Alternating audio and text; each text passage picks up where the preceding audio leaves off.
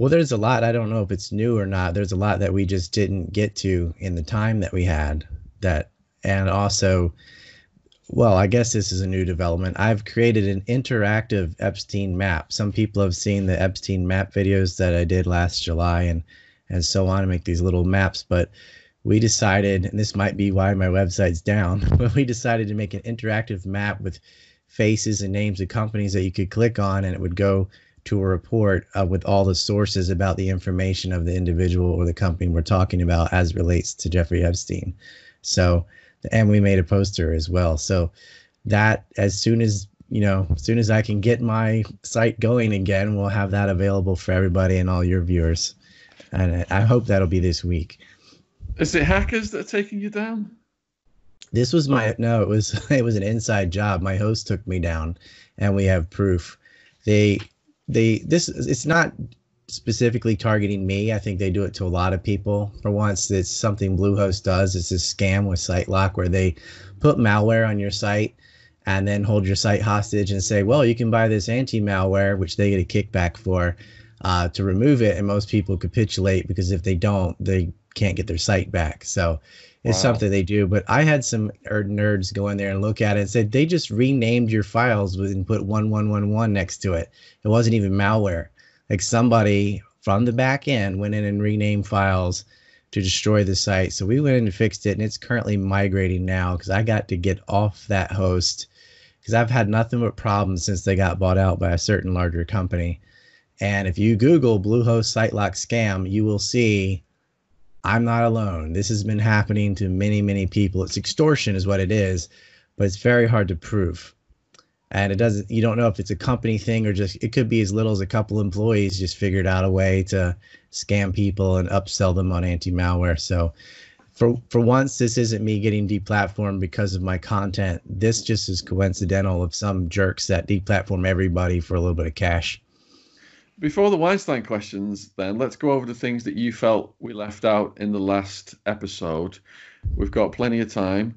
What were they, please? Oh, I'm not sure. I just know we didn't get into everything. I don't remember what we talked about and what we didn't. And there were some things we got into. I think we did cover part of his financial scandals, and we mentioned some others, but I don't know if we really got into detail in explaining.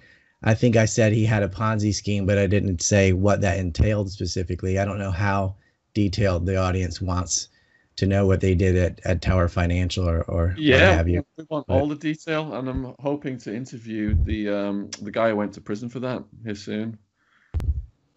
Oh, Hoffenberger, yeah. Yeah, so that's one of their earlier scams, and apparently Jeff was introduced to Steve by Douglas Leese, who is an arms dealer in the UK, who would have known Maxwell, the senior Robert Maxwell. And according to Arvind Menashe, they weren't very good at the arms deal. They, meaning Jesline and Jeffrey. They were good at sexual blackmail, but they tried their hand at some of these financial scams. And everyone that's saying that Jeffrey Epstein was some sort of financial whiz kid or a genius or whatever, he really wasn't. His Ponzi schemes were pretty basic fraud. He just lied about his assets, lied about how solvent the company, whichever one. He did it multiple times, but in this case, like Tower Financial was a collection agency, so they went around collecting debts. It's one of the things that it did.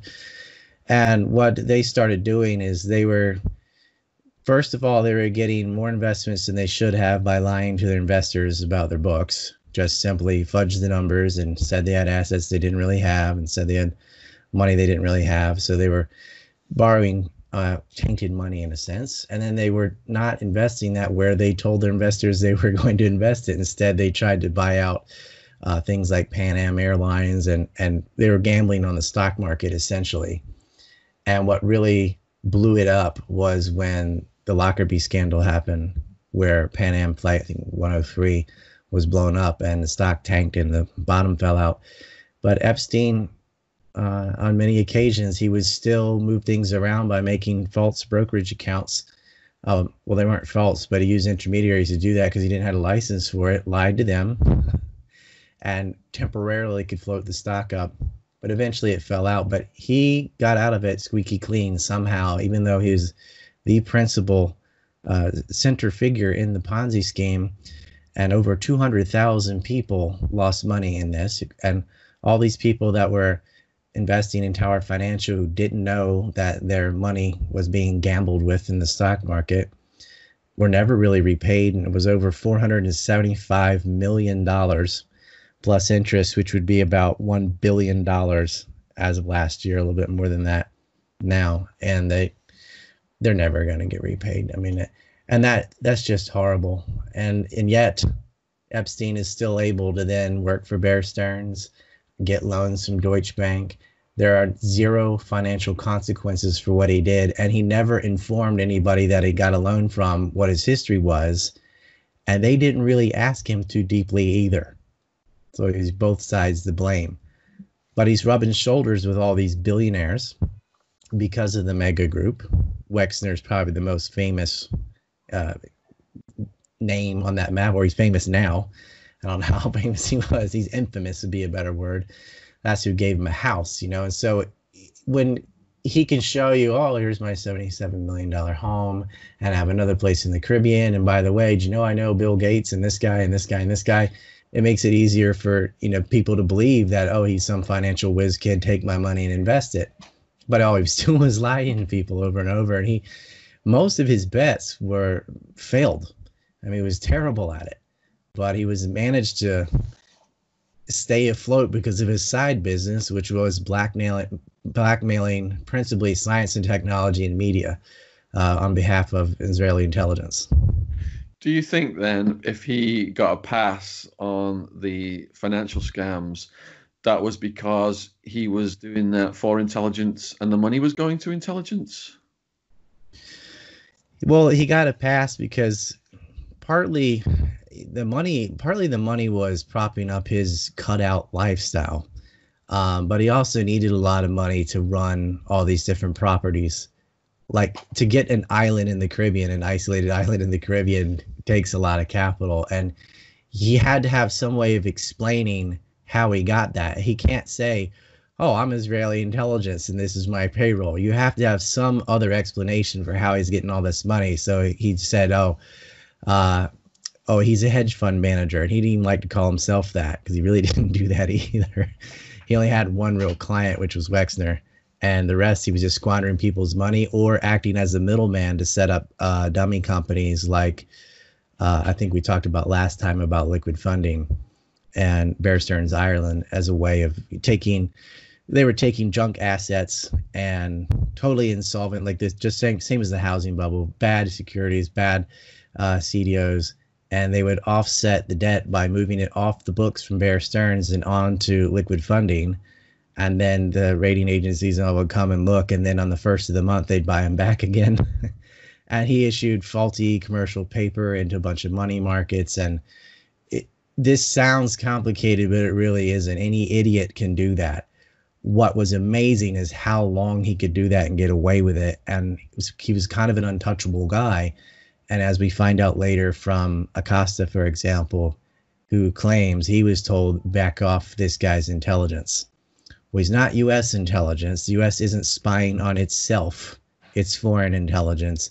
And it's very clear by his list of clients and financial supporters which country that was. So in Maria Farmer's recent interviews before she was legally gagged, she is claiming that Epstein was boasting, I got this property for $1 from Wexner. And it seems that Wexner was the head of the snake, according to Maria. Have you listened to any of Maria's recent interviews, and were there any revelations in there for you? I got summaries of her interviews from other people. I didn't listen to them myself because I'd love to have done that, but I've been on the defense all the past few weeks with my websites disappearing and being kicked off Twitter and doing the normal censorship dance that I have to do. But, you know, from what I heard from the summaries, at least, it was, you know, sickening details, some of the things that they said to her and what they did to her. And this is clearly someone that was severely abused. Right. And some things she say might seem a little loopy or whatever, but you have to understand this is a person that was a victim of serial child abuse. And so, bless her for coming out of it at all. But Well, Wexner is the head of the snake in the sense that he was the conduit from the mega group that was responsible for being the financial sponsor for Jeff Epstein. So she's saying that they also threw the Rothschilds name around a lot, as if in the power structure, they were at the top of what was going on. Do you concur? There isn't really a top. It's more of a bar. And at the top are all the mega group people, which include Rothschild, Steinhardt, Wexner, the Bronfmans, both Bronfmans. And then you've got some other billionaire clients like the Dubins, Ace Greenberg, etc. Very powerful men, but the very top for a longer period of time. This is really an evolved group from the Sonneborn Institute all the way back in the 40s. Which consisted of millionaires rather than billionaires, but would be billionaires today. And you had people like Abby Hillel Silver and Ted Kullock and Yuval Razi, Leonard Wiseman, those kind of guys, and of course Rudolf Sonneborn. And a lot of these people had connections to organized crime. Sammy Kaye, Meyer Lansky, etc. And Sammy Kaye actually was a conduit between Ted Kullock, who is the second in command of Haganah. I forgot his fancy title, and he was the executive secretary of the Jewish Agency, which was sort of the government in waiting that becomes the first Israeli government. The JA also, by the way, is who sponsored the infamous Five Dancing Israelis, according to Paul Kersberg, the head of that cell. But this is an important part, and it kind of dovetails to something that Ari Ben Menashe brought up on your show. I watched that interview, enjoyed it. You guys were talking about Iran-Contra a little bit, and what he said was true in the sense that Israel wanted Iran and Iraq to tear each other apart and favored Iran over Saddam Hussein. But the contraband and financial and military aid to Nicaragua started before the Iran-Iraq war. Israel had set up financial aid to Somoza because his father had done the same for Haganah back in the 40s. They acted as a third party, a third flag country to get around Arms Export Control Act. What would happen is the United States would send weapons to the National Guard in Nicaragua, who would then divert them to Haganah to use in the war against Palestinians. So, and the same group that set that up, the Sonneborn group, is the first generation of the mega group. All those guys are dead now, but almost all. But the second generation is the Bronfmans and Wexner and Steinhardt, and there's a whole list of them on my site that doesn't exist anymore, but there will be a list of them. And however, one name that is in both generations are the Rothschilds, but not the same individuals. And if anyone wants to watch the interview I did with Ari Ben Menashe, former Israeli military intelligence, it's in the description box below this video, as is a link to Ryan's YouTube channel, which has been up and down over the years. So I urge people to go over there and check his channel and subscribe and look at his excellent work. He's got these videos explaining the map. He's got in the background there in much more detail. So there's endless content over on his channel as well. So that's down there in the description box. If you had a chance to interview Ari Ben Menashe, what would you ask him? Oh my gosh, I don't know if I will get that chance, but I have a lot of questions that I want to ask him about Maxwell more than Epstein. I think what he's given us about Epstein, he kind of gave us after most of that had been figured out, but he knew Robert Maxwell, and I'm very interested in another case because although Ari Ben Menashe worked in Israeli intelligence, not the Mossad per se, but Israeli intelligence, they did set up a honey trap with the Mossad to catch Mordecai Vanunu, who had been the whistleblower on kind of an open secret now that Israel built hundreds of nuclear warheads. They acquired that technology by stealing it from the United States, mainly from an area in Apollo, Pennsylvania called NUMEC. I have a film coming out about that. And I'm interested in the Vanunu honey trap because Vanunu went to the UK papers. That's how Maxwell, why he informed Menashe. I want to know, why did he even know you at that time? How long had that relationship lasted before the Vanunu affair? And what got him in? Were they targeting British media? Because every intelligence agency, not just the Israelis, try to infiltrate media if they can and control as much as they can. So I have a lot of questions about Robert Maxwell because his history is sort of just the tail end of his life and the scandal with what happened to his wealth. You know, he had this huge pensions fund scandal, but where did the money go? You've got a missing fortune here. You've got some unexplained fortunes over there. What happened? And I bet he knows more than what he said. So I'd like to kind of grill him on Robert Maxwell more if I could.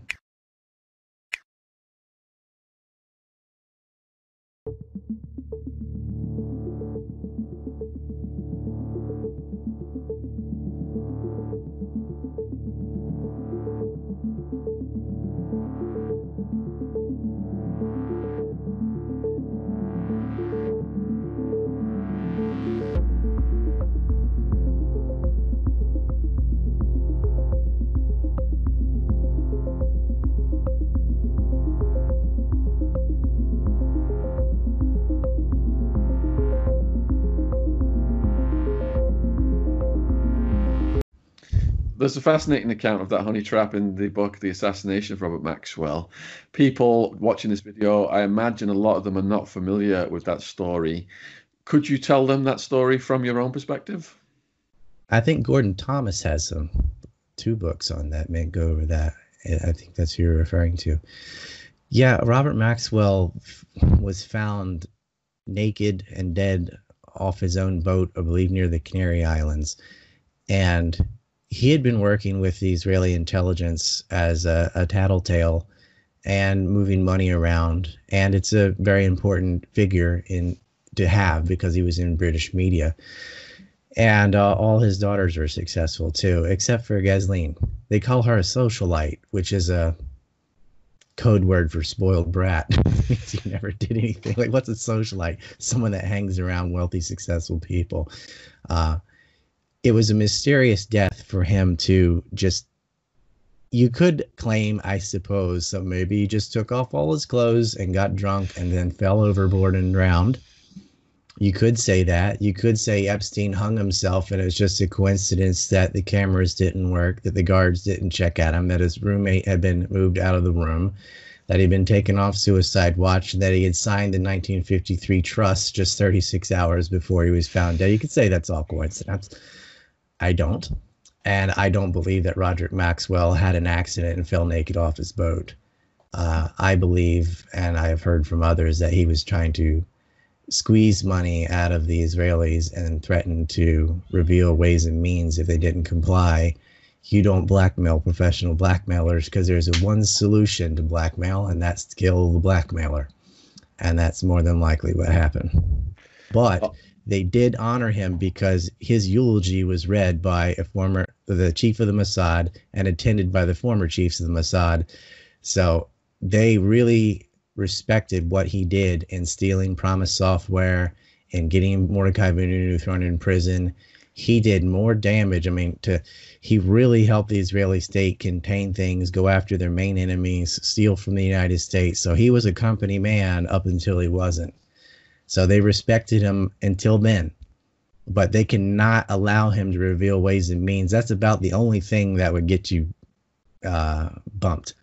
And apparently, according to many, that's what he was trying to do. So he was taken out.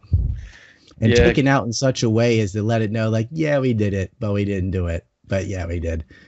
Because he just found naked off his boat, you know. Reminds me of Griselda Blanca. She used to have people whacked, and then she'd show up at the funerals and she'd make sure she cried the loudest. And that's how you know who did it. Just to expand on the version of events then in the assassination of Robert Maxwell, in that book, it is claimed that Robert Maxwell is on his yacht, the Lady Ghislaine, and he's up to his neck in these financial difficulties. He is leaning on Israel to come up with money through their banking connections, and threatening that information will come out if that money is not forthcoming.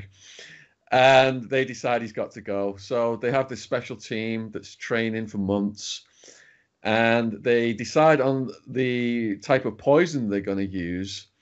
They give Maxwell the impression, they tell him to go, a certain place, and he's under the impression that there's going to be some kind of meeting whereby the money is going to be forthcoming. And he's on his boat off the Canary Islands, and the hit team is in a dinghy, and they're tracking him. They're below the radar. They know his routine, and they come up alongside the boat in this dinghy, and he's up there on the deck, and the frogman clambers up, comes up behind Maxwell, and boom, gets him in the neck with the poison, and it's lights out from there.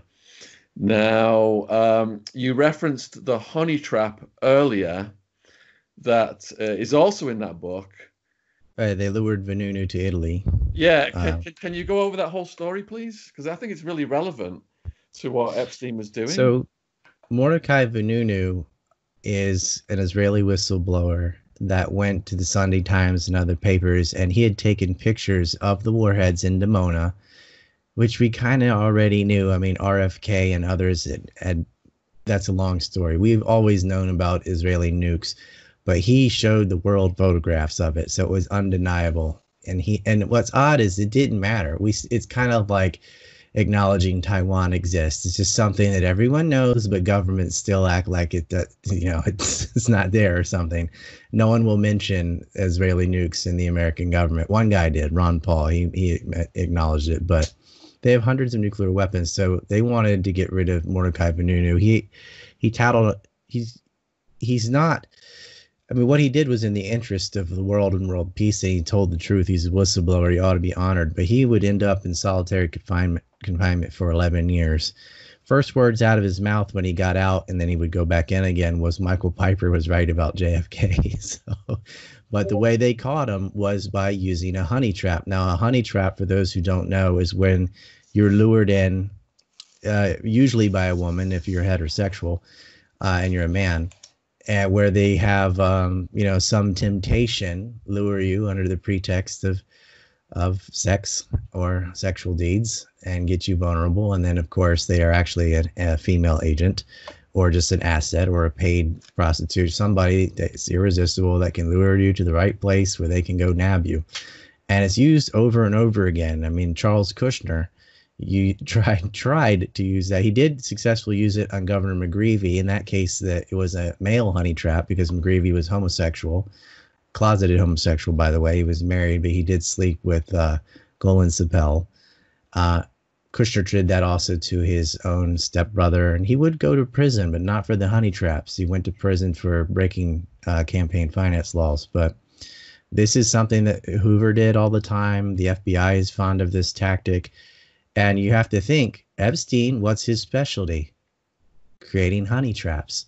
So that would mean that both Maxwell's, father and daughter, were involved in the business of honey trapping. And this is how they would catch Mordecai Vanunu. Now, the Israeli intelligence, Mossad, have plenty of other people who do the same things, but this is the kind of skill set they're setting up. And a huge target is whistleblowers, media, science, and technology, because those are the things they want to steal. And of course, always politicians are targets. They promote the compromise. They don't catch somebody in a sexual deviant act to open it up to the media as a scandal and get them fired. It's the opposite. Once they got them, they go, now you work for us. And if you don't obey, then we'll release all the info and get you fired. So this Vanunu guy, then, he knew what he was up against. He was on guard. How did they get a woman to trick him? Well, apparently they lured him to Italy with somebody someone close to him. I kind of forget the details, but the honey trap did work. I mean, every man has a weakness to somebody, I suppose. But he thought he was safe. He didn't think this was an Israeli asset, but it was. And once he was away, and in a vulnerable spot, they basically kidnapped him in the night and threw him in prison. So before blowing the whistle on the nuclear arms. Yeah, I think he didn't he fall asleep in one country and wake up in another, something like that.